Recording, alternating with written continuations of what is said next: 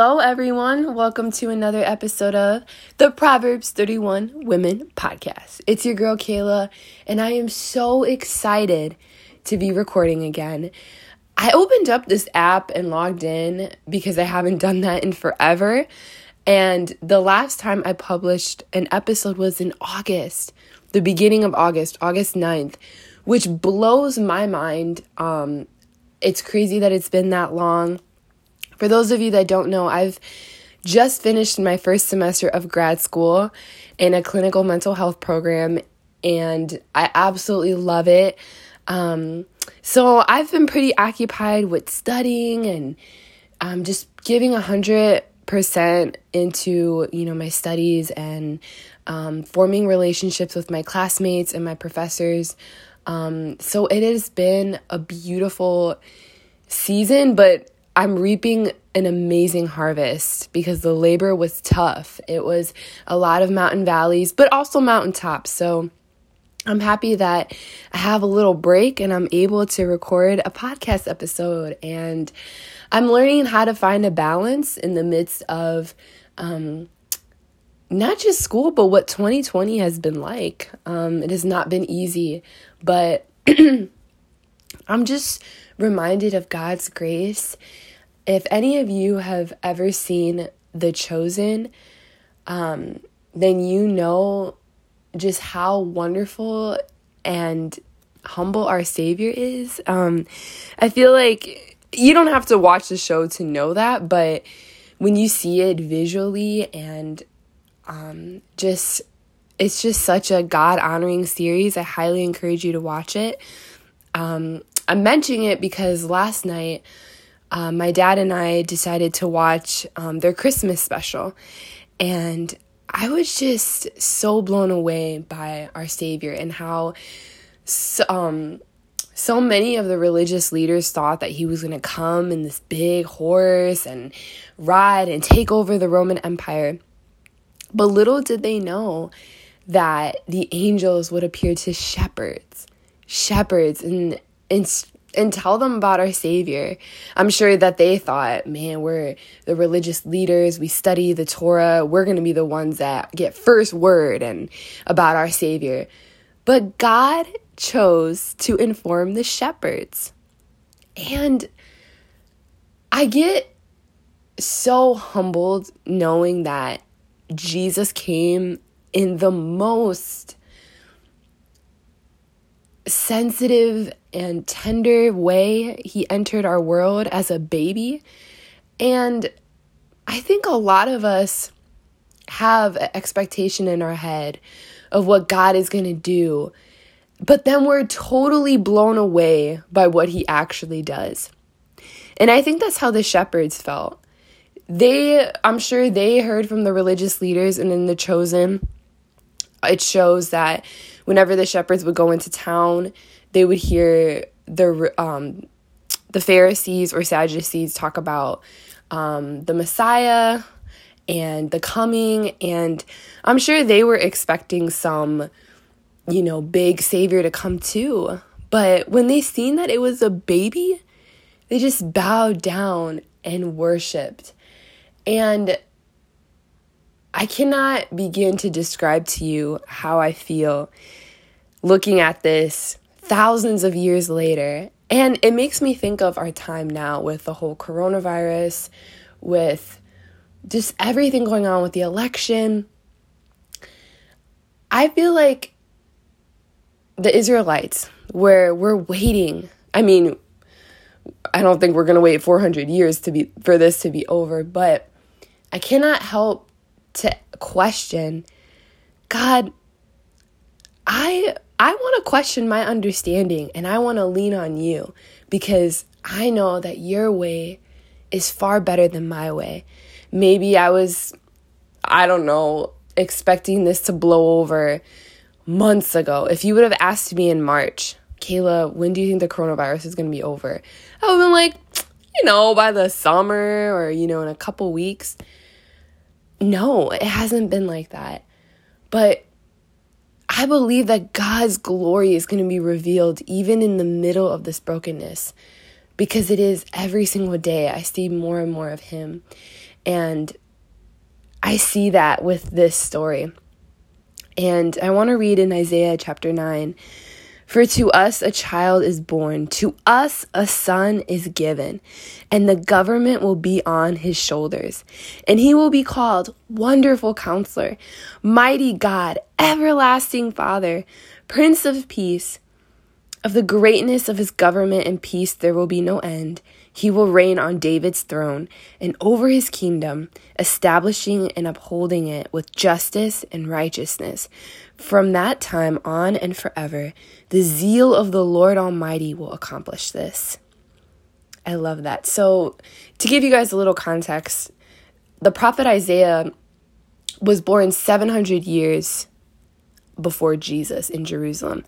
And so I can see why a lot of the religious leaders, the Pharisees, would think, based on this scripture, that Jesus would come, take over the Roman government because it was oppressive, because they were literally martyring people, and it was horrible. It was absolutely horrible. So I can see why that they thought that, Jesus would overthrow the government and this or that. But then we go to Luke chapter 2, and this is the birth of Jesus. Fast forward 700 years later, give or take. In those days, Caesar Augustus issued a decree that a census should be taken of the entire Roman world. This was the first sentence that took place while Quirinius was governor of Syria, and everyone went to their own town to register. So Joseph also went up from the town of Nazareth in Galilee to Judea, to Bethlehem, the town of David, because he belonged to the house and line of David. He went there to register with Mary, who was pledged to be married to him and was expecting a child. While they were there, the time came for the baby to be born, and she gave birth to her firstborn, a son.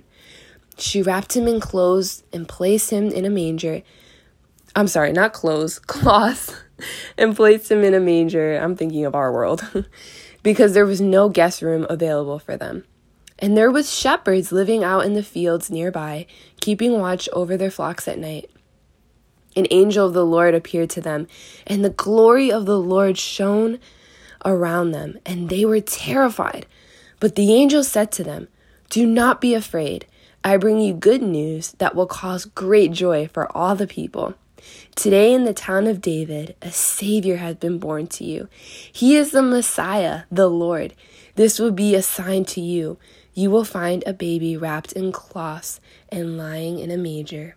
Suddenly, a great company of the heavenly hosts appeared with the angel, praising God and saying, "Glory to God in the highest, and on earth peace to those on whom his favor rests." When the angels had left them and gone into heaven, the shepherds said to one another, "Let's go to Bethlehem and see this thing that has happened, which the Lord has told us about." Excuse me. So they hurried off and found Mary and Joseph and the baby, who was lying in the manger. When they had seen him, they spread the word concerning what had been told them about this child, and all who heard it were amazed at what the shepherds had said to them. But Mary treasured up all these things and pondered them in her heart. The shepherds returned, glorifying and praising God for all the things he had heard and seen, which were just as they had been told. I'm going to pause right there. I love verse 20 because it says that that these things happen just as they have been told. And that's referencing the Old Testament with Isaiah. And one thing I love about the Bible is that there's always these connections, Old Testament and New Testament. A lot of people think that, because you're Christian, you should just read the New Testament. The Old Testament is before Jesus came. It's not as, it's not relevant, but it is. It connects. These two parts of the Bible are woven together so beautifully. And this is another example of New Testament referencing back to what was said before in a prophetic word given by the prophet Isaiah. Okay, back to the text. Verse 21. On the 8th day, when it was time to circumcise the child, he was named Jesus. the name the angel had given him before he was conceived. And that is the Christmas story, you guys. Today I was reading this and I was getting emotional because I was just thinking about how God loves so much that he sent his son, Immanuel, God with us. And he wanted us to be present with our Savior so much that he sent him as a baby to grow up in this world, to have the choice to face sin. And he did that. He chose to come in this world and face all the temptation and every dirty thing that this world has. And he came for us so that we would have purpose, so that we would have life, so that we would have someone that would set us free, and that we would be able to spend eternity with him forever. If that's not love, if that's not the greatest gift in this world, I don't know what is, you guys. So as we are approaching Christmas, we are in the Christmas season, I want you to take a few moments to read Luke chapter 2 or any part in the New Testament that mentions Jesus' birth, but also the Old Testament in Isaiah. And I'm going to end with Isaiah chapter 53. If I can find it. Okay. I'm getting more into Isaiah and I love it so far. Okay. Who has believed our message, and to whom has the arm of the Lord been revealed? He grew up before him like a tender shoot, and like a root out of dry ground. He has no beauty or majesty to attract us to him. Nothing in his appearance that we should desire him. He was despised and rejected by mankind, a man of suffering and familiar with pain, like one from whom people hide their faces. He was despised, as we held him in low self-esteem. Surely he took up our pain and bore our suffering, yet we considered him punished by God, stricken by him and afflicted. But he was pierced for our transgressions. He was crushed for our iniquities. The punishment that brought us peace was on him, and by his wounds we are healed. We are like sheep, have gone astray. Each of us has turned to our own way, and the Lord has laid on him the iniquity of us all. That baby ended up taking all of our sin on the cross. And by his stripes we are healed. This was prophesied 700 years before. And that gives me hope. That gives me hope for our time right now, that we have a Savior in the midst of this, that is head of our government, even though we may not see in the tangible. And I know without a shadow of a doubt that our God is guiding us through this moment. That when he was brought into this world, it was for a destined purpose. And we can choose to draw close to him, to experience the freedom that he has given us. Experience it daily, not just on Christmas, but a renewed hope and salvation. So, with that being said, I would like to end today. I am just so blown away by who God is, and I hope that this encouraged you. This encouraged you to see Jesus as your Savior, not just someone that you talk to when you're in a hard time or a hard season, or when you feel like you have nowhere else to turn. Yes, he's great for those times, but in every season, in everyday life and the boring tasks of life, he's there. And he wants to draw close to you. And he was brought on this earth to set us free so we can have access to the Father. And he was the ultimate sacrifice. So I challenge you to not view God as the Pharisees did.